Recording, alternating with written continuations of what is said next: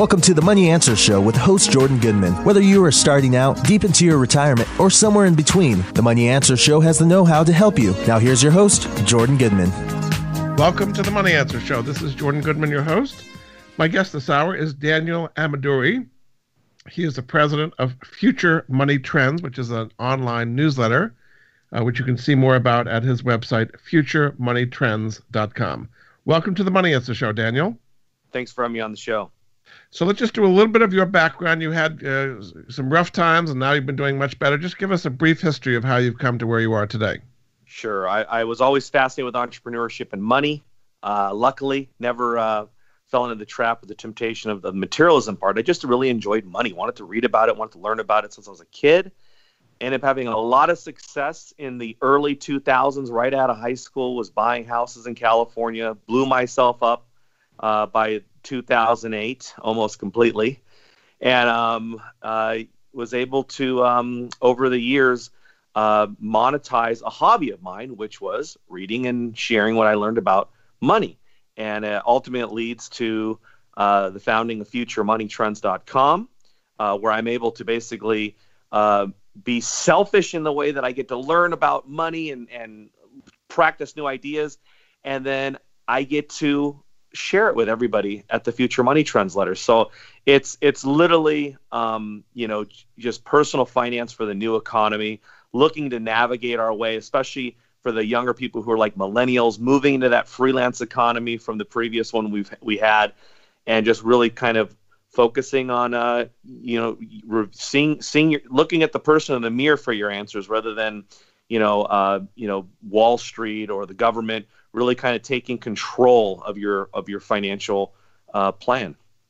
Just tell us briefly what did happen in 2008 when you went into real estate, and how did you get out of it? My biggest problem was that I had a lot of success when I was young, and it was due to the bubble. Imagine being 18 years old, buying your first place at 18.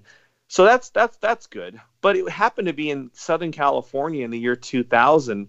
So all I ever experienced for the next 5-6 years is just unbelievable success. Even when I screwed up, the house was going up $10,000 a month in appreciation. And so what happened by 2007, I was aware that there was going to be a serious crisis, to the point where I actually started a YouTube channel warning people to get out of housing. But me thinking I was so smart because of those bubble and bull market years in real estate, my only experience, I went out and I bought as many houses as I could in 2007, twice as much as I was used to buying, because I knew that this thing was coming to an end and I needed to hurry up and make as much money as I could. Well, unfortunately, the most expensive house I had ever tried to flip, bought it for $500,000, listed it for $1 million. When we listed it, about 2 days later, Bear Stearns went under. And from there, it just slowly became a disaster. Foreclosure after foreclosure, short sales, just a real mess. With all the money I had made, reinvested back into the real estate market, and then completely lost nearly all of it in the real estate market over the next 2 years. And how did you recover from that? It took a long time to recover. First of all, there was like a period in my life where there's almost like a depression, because you feel like I can't climb that wall again. I made it so high and I blew myself up. But it was really just a concentration and a focus with my wife and I of really saving money, cutting expenses. We moved out of our area to an area that was about just barely over our annual income. It was the house we purchased, paid it off, had no mortgage, and continued just to snowball these small things we did of saving money and investing. Instead of speculating, we really focused on cash flow. So when we did buy something, it was something that definitely brought us more money. We didn't necessarily snowball that in. We as far as in other investments, we actually took the money, we would use it to pay off or pay the electric bill, or use it for groceries, and we just kept snowballing. And so it was a combination of really dramatically cutting spending. I'm talking about, like, we got rid of our dogs that were 7 years old. That's how much spending cutting we did. And then on the flip side, rather than just focusing on things that might make you better off when you're 70, we focused on buying things that brought us income that could help the household now. So that's one of your themes is cash flow and producing passive income. So let's go through some of the ways that you recommend people doing that. One of them is what you call dividend aristocrat kinds of stocks. So how do you pick dividend aristocrat stocks? Well, there's certain companies that have very good and successful track record of not only paying out a dividend but raising dividends, and this is consecutively for decades. My favorite company that's a dividend aristocrat is not even a buy at this point. It's too expensive, like many things in the market. But it's as simple as a water company in Pennsylvania. It's called York Water. They've been paying a dividend since 1812. They even paid a dividend during the Civil War when they were occupied by the South for a year. This company's never missed a dividend since 1812. That's incredible. But what's even better is over the past few decades, they've been increasing the dividend every single year. So we look for companies that are safe and boring, that can pay you a dividend, and the company values their dividend. There are some companies that might pay a dividend that are new to the market when it comes to a dividend, like an Apple or something like, one of these tech companies that we hear about. And then there are companies that they pride themselves on having a great dividend and continuously raising it.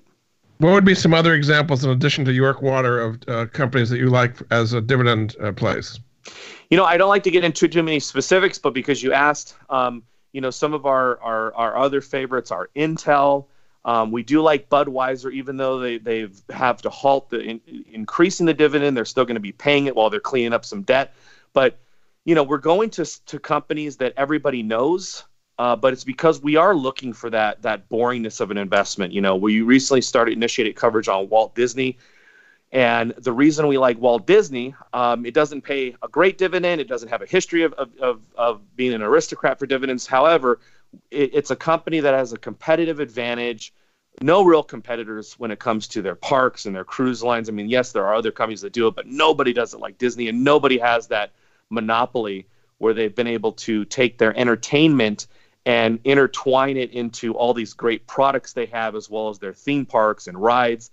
So again, probably overlapping on a lot of things that others have advocated, like the people we learn from, like Warren Buffett.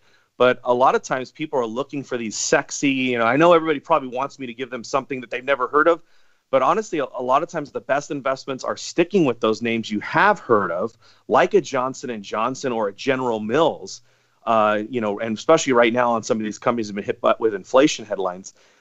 These companies pay great dividends. They're super safe, and they are absolutely world dominators in the things that they do. Think General Mills, for example. I mean, if you're going to buy cereal, the odds are you're buying it from General Mills. Yes, it's not a penny stock that everybody can get rich from, but it is a very safe place to put money. They're not going away. Another thing you recommend is what's called Peer Street as a way of generating cash flow. Maybe explain how that works and why you like that. Yeah, the fintech has really revolutionized how people can generate yields. And these things were always available, but, normally 10 years ago, before crowdfunding really got into high gear, these things were available to either very specific groups or hedge funds, always accredited investors. I believe Peer Street is still for accredited investors, but it is crowdfunding mortgages, where there's a niche market in the mortgage industry that's always been there. You've got these people who need a bridge loan between houses, or investors who are fixing up properties. But traditionally, this has always been funded by the local market. This has been funded in that specific region by a local bank or a small group of investors who focused on that area. What Peer Street has done is they've essentially become the dominator in that niche mortgage market, to the point where when I was interviewing Brett Crosby, they're one of their founders who also created Google Analytics. He was telling me that, I asked him, I go, what happens when somebody defaults? He goes, well, actually, the loan originator has been coming in to pay off the loan as soon as there's a problem, because Peer Street has become such a dominant player in funding these mortgages. No one wants to have a bad credit score, meaning loan originators, with Peer Street, who's been funding, and they've been able to flip all these mortgages to. So Peer Street, Fundrise, Realty Shares, Lending Club, a lot of these names people are starting to hear about, but they're doing something that has historically been done by larger institutions old money, family offices. But now the average guy can get in. And we don't need millions of dollars. You can get in with $1,000 at Pierce Street. With some of the other ones like Lending Club, $25. Now you're crowdfunding something that might have, it might be a $10,000 personal loan or a $1 million office building loan, but you just have a little piece of that pie. But now you're able to get returns of 5, 7, 8, even up to 12% on something that is not new. It's not speculative. People have been borrowing and funding loans and mortgages forever. So these are things that I believe are safer. What are some of the downsides of doing these crowdfunding as far as liquidity or default risk? There's definitely a downside on liquidity. So, I mean, obviously, if you loan out $10,000 on a mortgage, you're not getting the money back until it's paid off. On some of the other ones like Fundrise, where it's like a private REIT, a real estate investment trust that's not publicly traded, the liquidity, the volatility is gone. So people love that. But you'll have redemption quarters or even annually sometimes on some of these. So the liquidity is definitely not the same as the stock market. That's a downside. I would say another big risk overall for all of them is that they're just new. The oldest ones are Prosper and Lending Club, and those two came around 2006 and 2007. They're the only two that went through the financial crisis and came out the other end and survived. And it was a disaster for them, but they did survive. But that I would say that would be our biggest risk, is that these companies just don't have history. It's not as if we're handing our money over to New York Life. These are companies that are typically less than 10 years old. But you're saying in order to get a higher yield today, you've got to do something different. The traditional income sources are very low, whether it be treasury bonds or annuities. So you have to do something different to get better cash flow. Yeah, and the best part is I think these different options are actually more readily available, more readily vetted. You know, this stuff's been around, but you'd be, replying to an advertisement in the LA Times 20 years ago if you wanted to start funding a mortgage, and you'd probably be attached to just one. So I think the technology has also made it to where we actually have the option. People got to remember, 25 years ago, people weren't day trading stocks on E-Trade. A lot of this stuff is relatively new. Now it's become normal to my generation, which is people under 40 years old. But this stuff is still relatively new, and now the options are opening up to us even more so with the fintech revolution. Very good. We're going to take a break. This is Jordan Goodman of the Money Answer Show. My guest this hour is Daniel Ameduri. He is the president of Future Money Trends. You can see more about him and his newsletters at futuremoneytrends.com. We'll be back after this.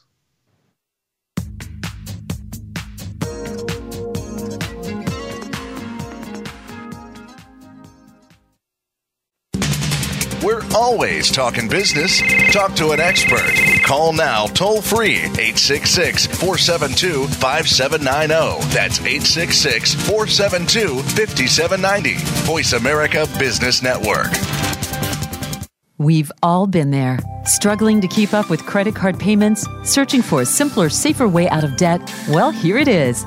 Cambridge Credit Counseling is a nonprofit service that has been helping people reduce or eliminate their credit card debt for over 20 years. Most of us have made late payments and even gone over our credit limits. Before we know it, our balances are out of control, and we can barely afford to make the minimum payments. If this sounds familiar and you're ready to take control of your debts, call Cambridge right away at 1-800-897-2200 for a debt-free analysis. Cambridge will work with your creditors and may be able to reduce your interest rates and get you out of debt fast. In fact, Cambridge's typical debt management clients save almost $150 every month on their credit card payments, and they're debt-free in just 50 months. So there is a simpler, safer way out of debt, and it all starts with Cambridge Credit Counseling. Call 1-800-897-2200 for your free debt analysis. Cambridge Credit Counseling is a Massachusetts-based nonprofit agency providing services nationwide. For complete licensing information, visit them online at cambridge-credit.org. Jordan Goodman is an affiliate. He recognizes quality solutions, forming relationships to help improve the lives of his listeners. Has your small business been turned down for a loan by the bank? Is lack of capital hindering your business growth? Small businesses unable to obtain bank financing or tired of merchant cash advances can now get the financing they need. Corporate Lending Solutions provides short and long-term capital, revolving lines of credit, and unsecured business loans. Does your business need help with payables, supplies, or payroll? Corporate Lending Solutions has powerful programs to help. While getting a small business loan can be a long, daunting process, with Corporate Lending Solutions, it's simple and takes only 1 to 3 days. Call 800-261-6478 or visit corporatelendingsolutions.com to learn more. 800-261-6478. Jordan Goodman is an affiliate. He recognizes quality solutions, forming relationships to help improve the lives of his listeners. We're always talking business. Talk to an expert. Call now, toll free, 866-472-5790. That's 866-472-5790. Voice America Business Network. You've been listening to the Money Answer Show with Jordan Goodman. If you have a question for Jordan or his guest, please call us now at 866-472-5790. That's 866-472-5790. Now back to Jordan. Welcome back to the Money Answer Show. This is Jordan Goodman, your host. My guest this hour is Daniel Ameduri. He's the president of Future Money Trends. His newsletters can be found at futuremoneytrends.com. Welcome back to the show, Daniel. Thank you. So we talked about conservative cash flow, things like Peer Street and dividend aristocrats. Now we're going to go the complete opposite direction and talk about speculative things. One of the greatest trends you think investors should be playing is the growth of legalized marijuana and cannabis. So before we get to specifics, kind of give us a sense of how big a trend that is going to be in coming years. It's one of the things we're most excited about as investors because it's a certainty that it's being mainstreamed, and it's a global trend as well. We're seeing it in North America, we're seeing it in Europe, and it's really something everybody can understand. You know, we understand the beer industry. We understand the cigarette industry. The cannabis industry is something most people have consumed and tried the products. They acknowledge that it's not dangerous. But with the cannabis, people a lot of times assume it's just the smoking of the product or growing of the product. There's so many more uses for the product and ways to use it and ways to even consume it that I mean, the sky is the limit. This is the blue sky industry that it doesn't take a drill hole and a discovery to make money on. It doesn't take, a new wave of adoption from mass consumers or education. Really, it's a matter of rolling back of these laws that criminalized it. And as, Canada goes and California and Colorado and parts of Europe, I think the rest of the world will see that, you're not having all these problems that we were all told, this was the big boogeyman, that was going to be a gateway. What's happening in places like Washington, Colorado is you're seeing DUIs go down, spousal abuse go down, different things happening that are all positive in the numbers. But you could imagine if we legalized alcohol today and all of a sudden we've got accidents everywhere and all this all the different things that come from alcohol, like even people going to the emergency rooms on the weekends from drinking too much. You can imagine the outcry of how bad this stuff would be. But here we have done this with marijuana from time and time again since Colorado and the United States, all over now, 29 states, and none of those stories, no injuries, no kids, nobody, high schools aren't opening up to, coke and cocaine. And because we've lost cannabis, it's the opposite. It's a very safe and enjoyable plant. Now, some would say from the investment point of view, there's all these small companies getting out there, but maybe the big guys, the tobacco companies, the beer companies, maybe even the pharmaceutical companies will get in and ultimately dominate this market. Why should you invest in the smaller ones when the bigger guys may be coming in? Well, certainly if you can invest in a small company and then they get taken out for $1 billion or $2-3 billion by the larger companies, that's an incentive. There's an entire investor model in the junior mining space, which is one of the worst places to invest, where you're constantly investing for just those cycles, just to build up a company, find an exploration project, so it can be taken out by a major. There's never an intention from a junior mining company to actually become a gold miner or silver miner. They just want to be taken out. So in the sense that we're buying these early stage companies, which they all are, these cannabis companies, where right now the attorneys are really the only ones making any money. We do have an opportunity to, who knows, these could be big brand cannabis companies, and they could be taken out by a large pharmaceutical company because of the medical side of it. And then the recreational side, it could be a large tobacco company. So I think that shouldn't shy people away. That should excite people. We just did a very specific report at futuremoneytrends.com/peer on the cannabis sector and the opportunities we see in Canada, where it will be fully legalized in October. Although they're not enforcing it now, and you can buy it on any corner in an actual store, not on the corner, but in a corner of a store.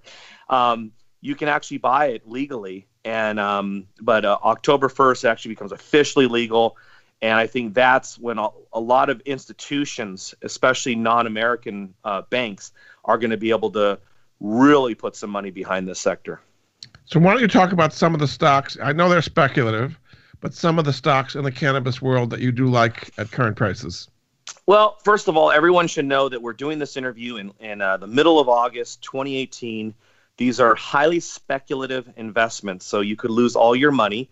A politician could tweet something and change everything for the cannabis companies. So, but the companies we're following is we're trying to focus on California and Canada, and it's because of their populations, their demands, and our thought at the Future Money Trends letter is that the first mover advantage is most likely going to come out of one of these states or regions where there can be a high sales. And so in Canada, we recently initiated coverage on a company called Peer Cannabis Global.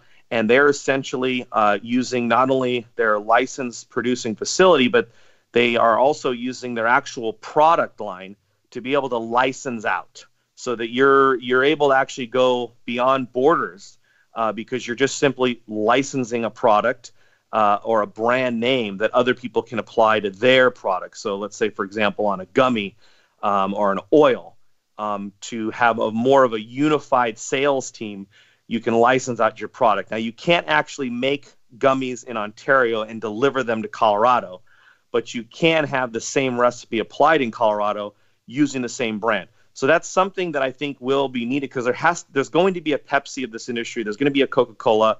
We just don't know which names are. This is all ground level. That's why it's extremely risky.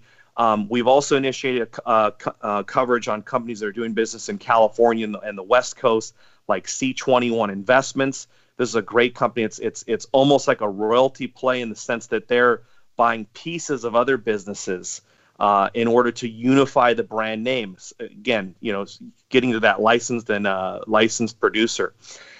And then you have Fincana Capital Corp. That is a pure royalty deal in California.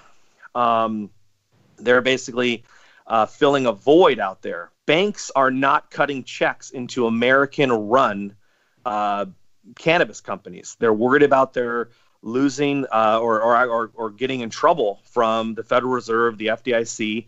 I've actually have personal experience with this. I received a wire from a company that was going to use. I have another company called Gold Standard Media that advertises for companies, and it got hired by a cannabis company. And immediately, Bank of America shut all of our accounts down and said, wow, because of your ties to the cannabis industry, we can't take this type of risk. But I mean, if anybody set up a brokerage account recently, they actually now have some questions in there while you're setting it up. Are you paid by a cannabis company? Have you ever worked for a cannabis company? So it's still kind of rough in the U.S., but that has created an opportunity for a company like Fincana Capital to be the one out there writing the check. So they're simply a royalty deal, cutting checks, and in anticipation of shared profits on those revenues that'll come from those warehouses. Just give us the stock symbols, like Pure Global Cannabis, and where is that traded? Sure. All these companies are based out of Canada because of the laws here in the U.S. So on Pure is Pure on the TSX Venture. C21 is CIXXA, and it trades on the Canadian exchange. It doesn't even have an OTC symbol yet. Fincana Capital Corp trades under Cali, CALI. Another one I should point out is Invictus. It trades under the TSX under IMH. It's an interesting story because not only is it a very successful cannabis company in Canada, but they actually had the Kiss singer Gene Simmons come on as it's like chairman of marketing or something. It's not a normal name like you give somebody, but he's been very aggressive in doing interviews, and a lot of people don't know this about Gene Simmons, but he's a very successful businessman. He's actually never tried alcohol. He's never tried cannabis. It's an interesting story because this is the guy from the Kiss band with his tongue out and the makeup on him. But right. This guy's a very, very savvy business person. And Invictus actually changed their name, or excuse me, their symbol to Gene. So it's GENE on the TSX venture. I just remember that as I was talking about Gene.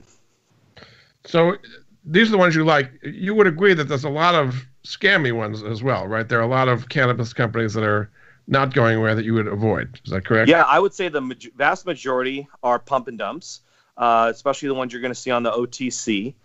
And another problem is that there is no, there's no track record. So typically when I speculate in a micro cap company, I try to lean on management's success from previous ventures. So for example, if I'm going to buy a gold stock, I'm going to stick with the guys who are famous for gold, like a Ross Beatty or a Robert Friedland.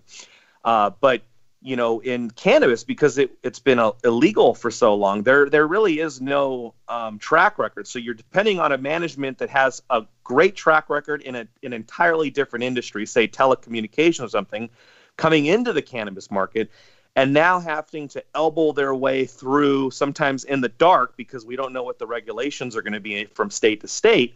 And so there's been a lot of money being siphoned out to basically legal fees. And the joke right now in the cannabis space is nobody's making any money but the attorneys.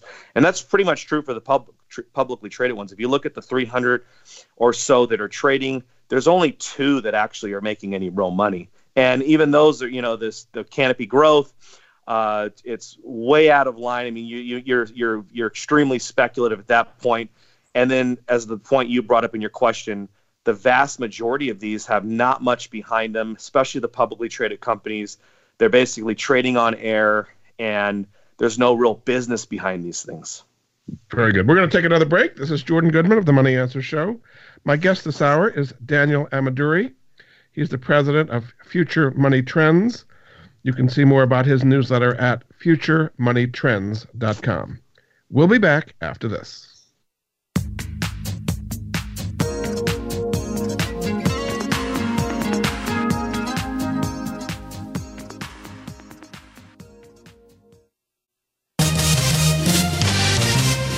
Stocks, bonds, investment opportunities, financial news, and talk.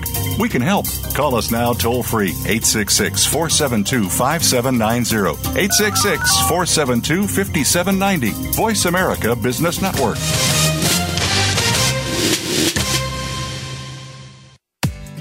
Attention heroes, current and former firefighters, law enforcement, military, medical, or educational professionals. Heroes can receive rewards averaging over $2,500 when they buy, sell, or refinance a home. Heroes come first. Along with the Homes for Heroes is the nation's largest hero reward program. Their mission is to provide extraordinary savings to heroes who provide extraordinary services to our nation and its communities every day. Learn how you can purchase a home for no down payment, no closing costs, and get money back at closing. Find out how you can own for less than you may pay for rent. Get your hero rewards at heroescomefirst.com. That's heroes, HEROES, comefirst.com. 888-437-6114. Jordan Goodman is an affiliate. He recognizes quality solutions, forming relationships to help improve the lives of his listeners.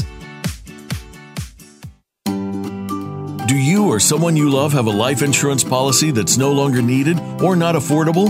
Did you know that you can sell your policy for cash? Your reason for buying life insurance has probably changed.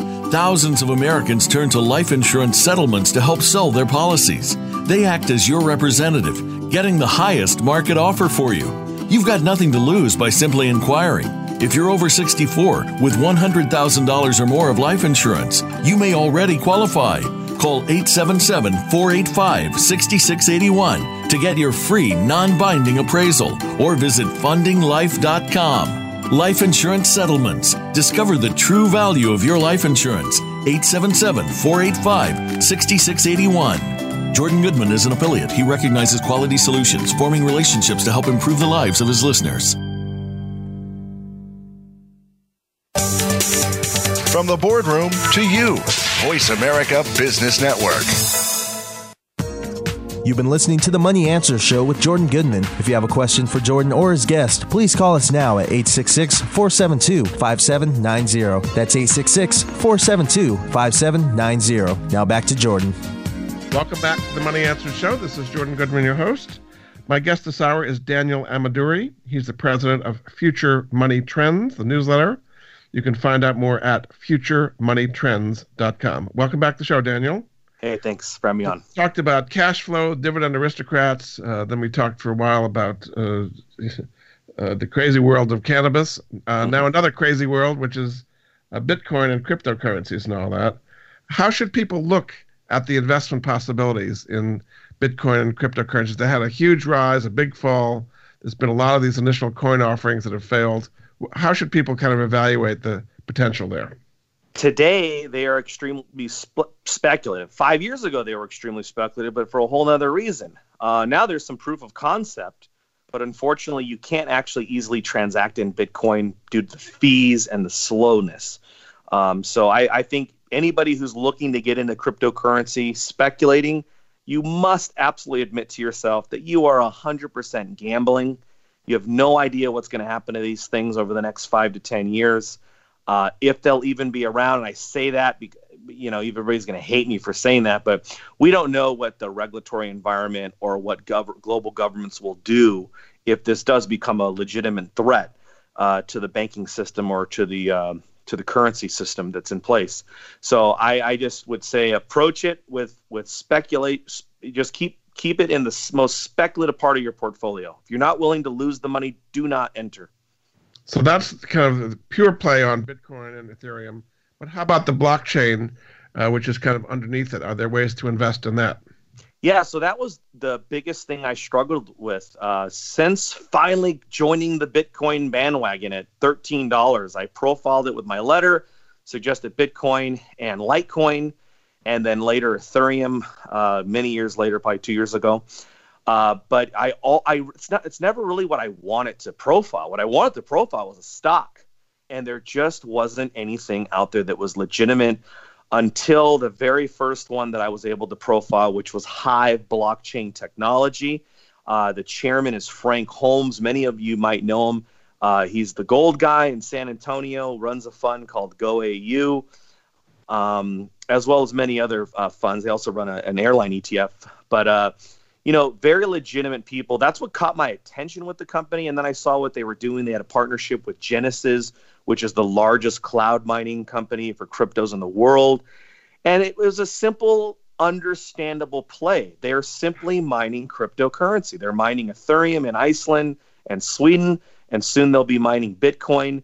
And it was just a very simple, pure play on investing on the infrastructure of cryptocurrencies. I especially like that they were involved heavily in mining Ethereum, because Ethereum is what's the platform being used to create a lot of these other cryptocurrencies, these other ICOs. So Hive was our first one, and you can buy it on the TSX Venture under Hive, H-I-V-E. You can learn more about it at futuremoneytrends.com/Hive. And then the second one we profiled recently was a company called Global Live Technology, ran by Anthony Lacavera, one of the most successful young entrepreneurs in all of Canada. He took on the telecommunications giants about 10 years ago, 15 years ago, created a company called Wind, sold it to Shaw for about $1.3 billion. So this guy's an ultra, successful entrepreneur who's somebody who has skin in the game and works through problems. And I spoke to him over the, probably the spring, and he was talking about really implementing the blockchain for businesses. specifically the financial industry, where it was very important to keep track of transactions and bring more of a trust worthiness to it, where you couldn't tamper with it. But he also, on the other side, he says, okay, I see the need for blockchain, but what about AI? Can AI go through all these transactions and try to make a business more efficient? Let's say you're lending money out, and the AI can go through the blockchain and see where the best return on investment is, or the best loan ratio for a certain type of borrower. And so that's where Global Life Technology comes in. So we're, outside of IBM, it's one of the only companies that's legitimate in my eyes that is involved in putting forward some of these AI and blockchain solutions into businesses. So that's really me investing and speculating, again, really speculating on the future of the blockchain merged with AI in Hive and Live. But when it comes to the cryptocurrencies themselves, my only suggestion is I just stick with Bitcoin and Ethereum and Litecoin. Try to keep it real simple. If they do what you think they're going to do, or any of these Bitcoin enthusiasts think they're going to do, you'll be fine. You don't need to buy an ICO that the odds are you probably lose all your money. Yeah. Another area you get into is real estate, is buying real estate with no money down or not having to borrow from banks. How do you do that in today's market? So no money down is tricky because you could be potentially using a credit card or a policy loan on whole life. There usually isn't such a thing as a true no money down where you just walk in. Usually you're just borrowing the money from some other source. But I have done I have not done a single conventional mortgage since 2006. So for the last 12 years, I have done nothing but owner financing. I have structured those deals all sorts of ways, from outright purchasing someone else's LLC to completely avoid an actual real estate transaction because I wanted to buy the LLC because the LLC had a loan, to the ones that I normally do, which is you find a seller that is usually backed into a corner. Let's say they have 3 days till foreclosure or less than a week, and then the house actually has a little fixing to do too. So you're looking for a distressed seller, distressed house. That's more of an ideal situation where you can give the seller, $5,000 to $10,000 and say goodbye, assume their mortgage. So now you're paying their mortgage while you're fixing up the property. Because I don't want to assume a mortgage and ride it for 25 years. I want to assume a mortgage and then sell the house and close that transaction out, because every mortgage does have a due on sales clause. And assuming a mortgage, transferring title, that is absolute sale. Now, I will tell you this. I've spoken to many real estate investors, and I've been doing this for 12 years. No bank has ever been upset with me for paying the mortgage. That's for sure. I've never heard of any foreclosure or any issue doing this strategy. But the fact of the matter is, it's not the way it's supposed to be done. So when I do these with the mindset that I'm always going to flip out of them and sell them, because the fact of the matter is, it's still I'm paying with somebody else's name on the mortgage statement. And, I do these in a very specific way. So I get borrower's authorization. So I'm able to speak to the bank just as they are. But still, it's just for my own peace of mind. I usually flip out of all these ones that are owner financing, with the exception of when the owner and the seller own the house outright. Then I call that a true seller financing deal, where they're the bank. And those are good on both ends, whether you're the buyer or the seller. I mean, you went through the real estate bust of 2008. Are you concerned that real estate values are rising too fast now? Yeah, it's a very unfortunate situation that even though lending is certainly better than the tail end of 2008, when it was 125% loan to value and 1% teaser rates, it's very unfortunate. I was reading something you probably came across last week too about California. It's more unaffordable than it was in 2006, the last time it peaked. So I think it's unfortunate because we just came out of a national recession from housing. I'd hate to see the country relive something similar. And this time, the fundamentals are a little better in the borrowers, but it looks like we're there again, because there's not much upside in some of the more populated regions in the United States. So would you want to be buying in the less kind of trendy areas, not San Francisco, but maybe Indianapolis or someplace where it's not going to be quite as trendy? Yeah, I would say certainly for investors, you either need to stick with areas that cash flow, that aren't as trendy, like the one you just mentioned, like Indianapolis, or you just need to be a good investor. So look, you can still invest in California, but you're going to need to make sure you're there to get the best deal. I'll tell you, in my own state in Texas, I focus on foundation problems. So it doesn't matter if the market is great in Texas or so-so in Texas. I am specifically buying a specific type of house where I know I can go in with a big discount. When I'm buying these properties with foundation problems, no one can get a conventional mortgage to buy them. So right off the bat, I've gotten rid of 99% of my competition. And then from the investors that are left, not many of them know about foundation problems. They might be ignorant to it, like I was for many years, and avoid it, even though it's like a $4,000 or $5,000 problem. But it creates a discount of the property. So I would just go back to, if you're going to invest, it doesn't matter what the market's doing. If you're a good investor, you should be able to get the right deal for yourself no matter what region. But if you're just an armchair investor, certainly stick to the less trendy areas. You don't want to buy in Vegas right now. You don't want to buy in Phoenix right now. Those homes have seen radical appreciation over the past 6 years. Yeah. Another area you follow is gold and silver. You seem to be big on silver these days. Why do you think silver has a good potential here? Silver, I like it because it's used. I understand the reasons for owning gold. I will consider myself a gold bug. I regularly purchase gold as part of my savings plan. But gold has always bothered me in the sense that its only value is that it is seen as money by other people. But it does bother me a little bit that that's really its only value. I know it's used from jewelry and it's got some other things, but that's always bothered me with the gold. With silver, it's the opposite. Silver has that same reason. People view it as a form of money. Many cultures, in fact, the word silver in many languages is just the word money. But with silver, I love it because it's used for industry. It's not only used for jewelry and money. It's used for thousands of products, from water treatment to RFID chips, basically anything electrical. The cell phone I'm holding has probably 45 cents in it. Our computers, it just goes on. And the demand is even surging higher because now it's a clean metal. You can lump silver in there with lithium and cobalt. Silver is being used in all the solar panels, in all of these batteries in these vehicles. So that's why I'm more bullish on silver, because if the scenario where gold spikes happens because of some sort of debt crisis, then silver will go higher as well because of that move. But let's say we just continue living life the way we do for the next 10 to 20 years. Gold might be at $1,000, but silver, justifiably, because of all the demand and the lack of future supply, it has a legitimate case to go up with or without gold. So that's why I choose silver. Very good. We're going to take another break. This is Jordan Goodman of the Money Answer Show. My guest this hour is Daniel Ameduri.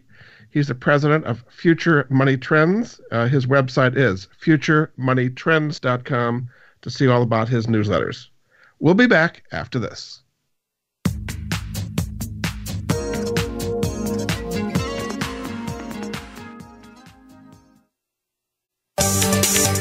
From the boardroom to you, Voice America Business Network. Looking for an investment option? Consider Secured Real Estate Income Strategies. Secured Real Estate Income Strategies is a real estate-backed option offering investments with a monthly income objective. The goal of the strategy is to lend money to real estate developers. SREIS offers an 8% preferred return per annum, plus a share in any profits. While there is risk, including loss of capital, and you should carefully read the offering circular for full details, Secured Real Estate Income Strategy screens each real estate loan carefully. Call 888-444-2102 or visit securedrealestatefunds.com to learn more. 888-444-2102. Jordan Goodman is an advisor to and part owner in Secured Real Estate Income Strategies. This does not constitute an offer to sell or a solicitation of an offer to buy any securities. Securities offered through North Capital Private Securities, member FINRA, SIPC. Are you a homeowner tired of making monthly mortgage payments with little progress towards paying down your principal? Does paying off your home in 5 to 7 years without making larger or more frequent payments sound appealing?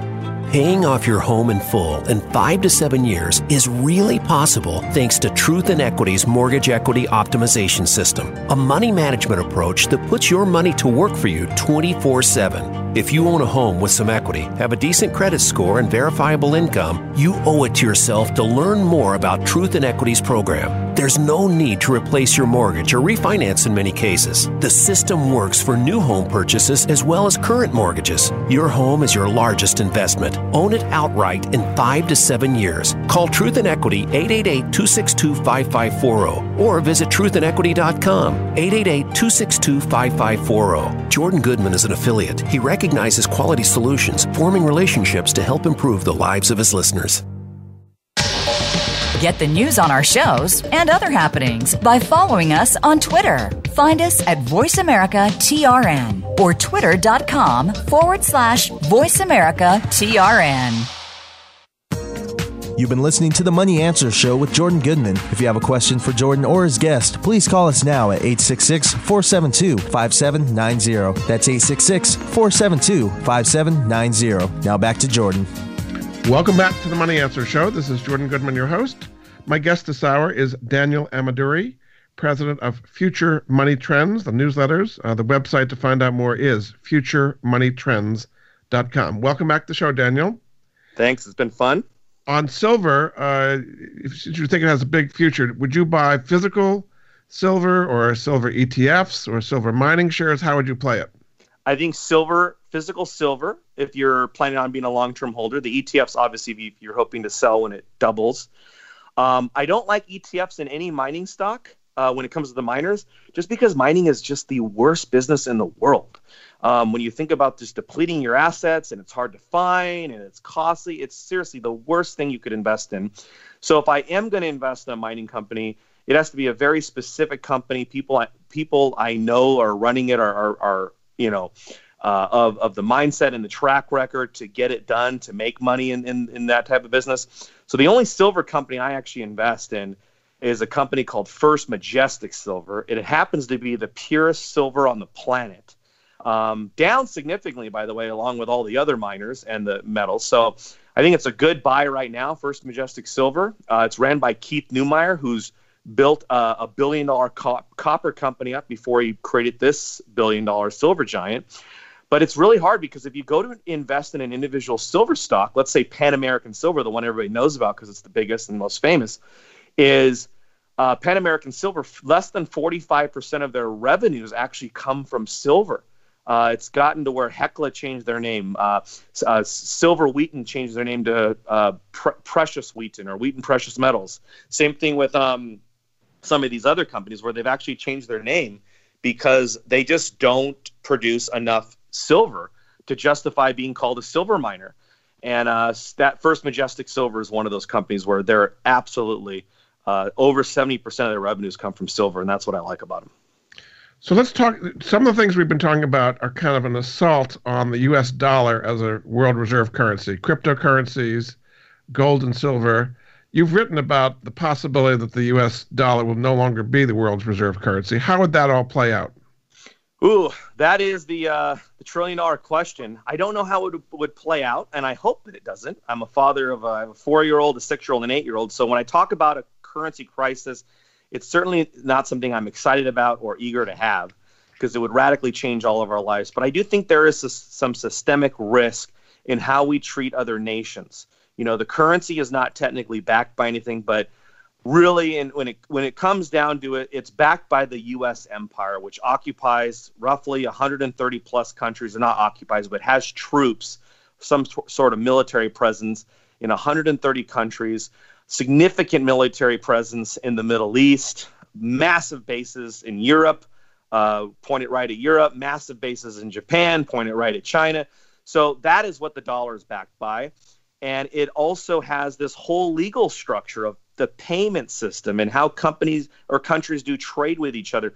So it is so important that the U.S. has good relationships with both its allies and its enemies, because this is where we're most vulnerable with $21 trillion in debt And now we're going into annual trillion-dollar deficits. And soon, even according to the Congressional Budget Office, which is always wrong, by 2028, they're projecting that we'll have annual trillion-dollar interest payments on the debt. And remember, they're assuming no recession for the next 10 years and artificially low interest rates. So we could be looking at trillion-dollar interest payments on past borrowing much sooner than 2028. So I think that's the systemic risk of the currency, is that either the market rejects the unsustainability of what's happening in the United States and its monetary policy, or worse, a foreign entity who has a beef with the U.S., and many of them do, we've given them plenty of reasons, openly attacks the dollar, either by dumping our bonds in an aggressive way, or doing something to where there actually becomes an alternative to the currency. But I would say that is the best thing going for the dollar, is that right now there just isn't an alternative. You asked me, how does that look? That's the problem. That's why there isn't a dollar collapse today. It's not that the dollar is good. It's that there just is no other realistic alternative when it comes to liquidity or trust.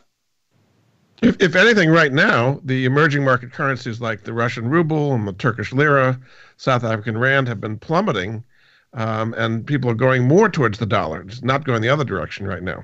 Absolutely. And let's be real. If you're who do you trust more when it comes to your property rights? Do you trust the European Union? Do you trust China? Or do you trust the United States?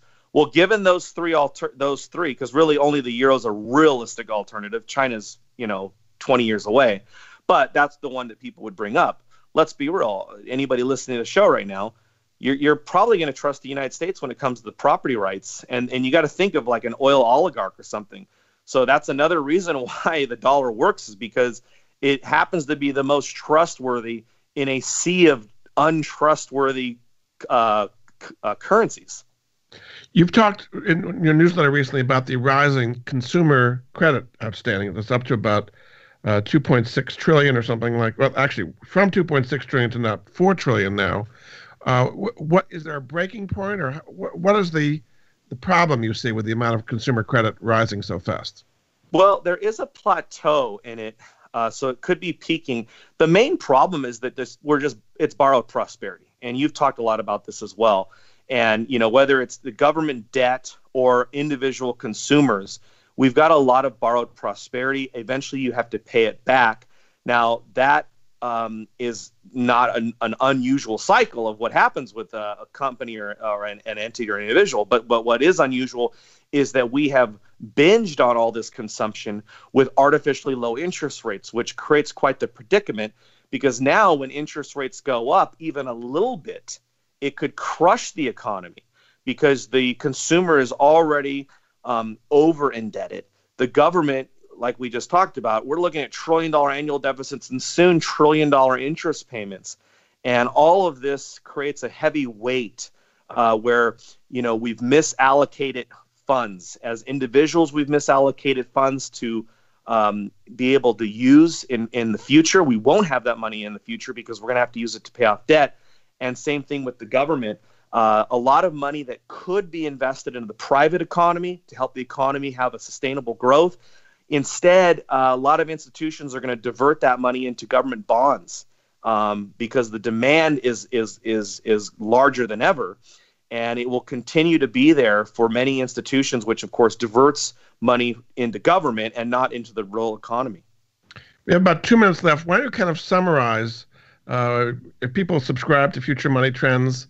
I mean, we've said some very negative things, but you also got some very positive outlooks. Kind of summarize where you think we are and what opportunities are available. Yeah, I'm very optimistic about the technology that we're seeing and just the ability for people to communicate and transact with each other.